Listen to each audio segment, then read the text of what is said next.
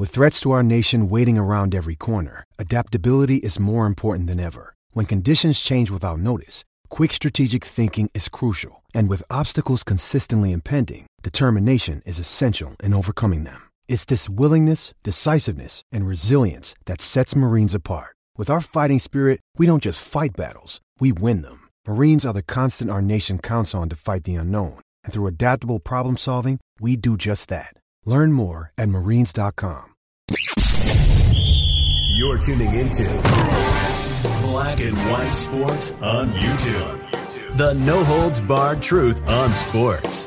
The main event starts now. I'm back. Rodrance for Black and White Live. Well, the NFL has chosen to officially end all of the political theater, as one Ron DeSantis said yesterday. We've been saying it for a while when we were having our live streams.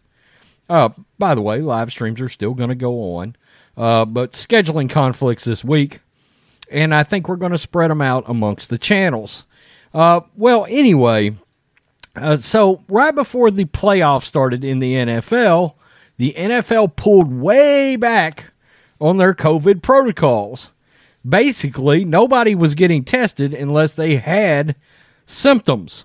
Well, now the NFL has said, well, and it just so happens this is coinciding with the start of the combine, well, we're ending all Wuhan virus protocols. That's right. They're gone. I mean, they Thanos snapped them out of existence. NFL and NFLPA announced suspension of all COVID protocols. COVID-19 protocols have played a big role in the last two NFL seasons, but they are not going to be an issue for teams this offseason. In a memo to all 32 teams on Thursday, the NFL and NFLPA announced that they are suspending all NFL COVID-19 protocols immediately. The memo cites the declining rates of COVID-19 rates as the reason for the decision, while also noting that teams must still comply with any applicable state or local laws. What a joke. The suspension means an end to any mandatory testing. Absent local regulations, masks are not required at team facilities. Tests will now be done when clinically indicated are the direction of club physicians.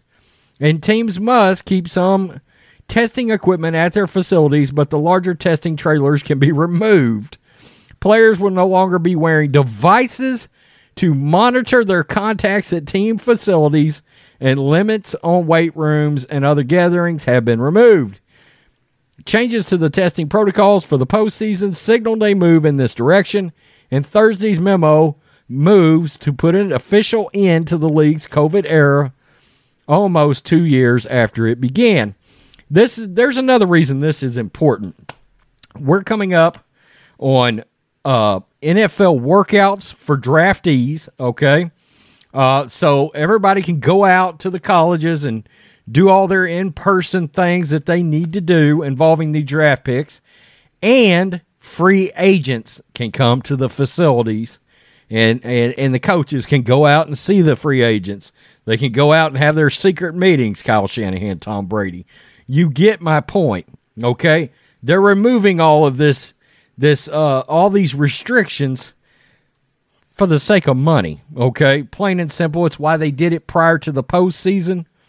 Because can you imagine you're coming into the Rams and Tampa Bay game, and all of a sudden Tom Brady pops for COVID randomly without any symptoms, and all of a sudden he's out of that game.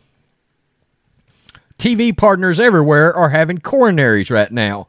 Fox would be having a coronary because they knew that was going to do a massive rating with Tom Brady and Matthew Stafford playing each other.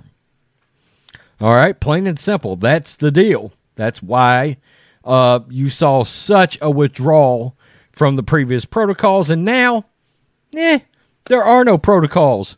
Nothing to see here. Please move along. Just a year and a half, 18 months too late. But, I mean, shit. I guess they figured after DeSantis dropped the hammer yesterday, hey, let's just go ahead and do this. Enough of the political theater. Make sure you hit subscribe. Peace. I'm out. Till next time. Thanks for watching the show. Be sure to like, comment, and subscribe. Be sure to tune in next time on Black and White Sports.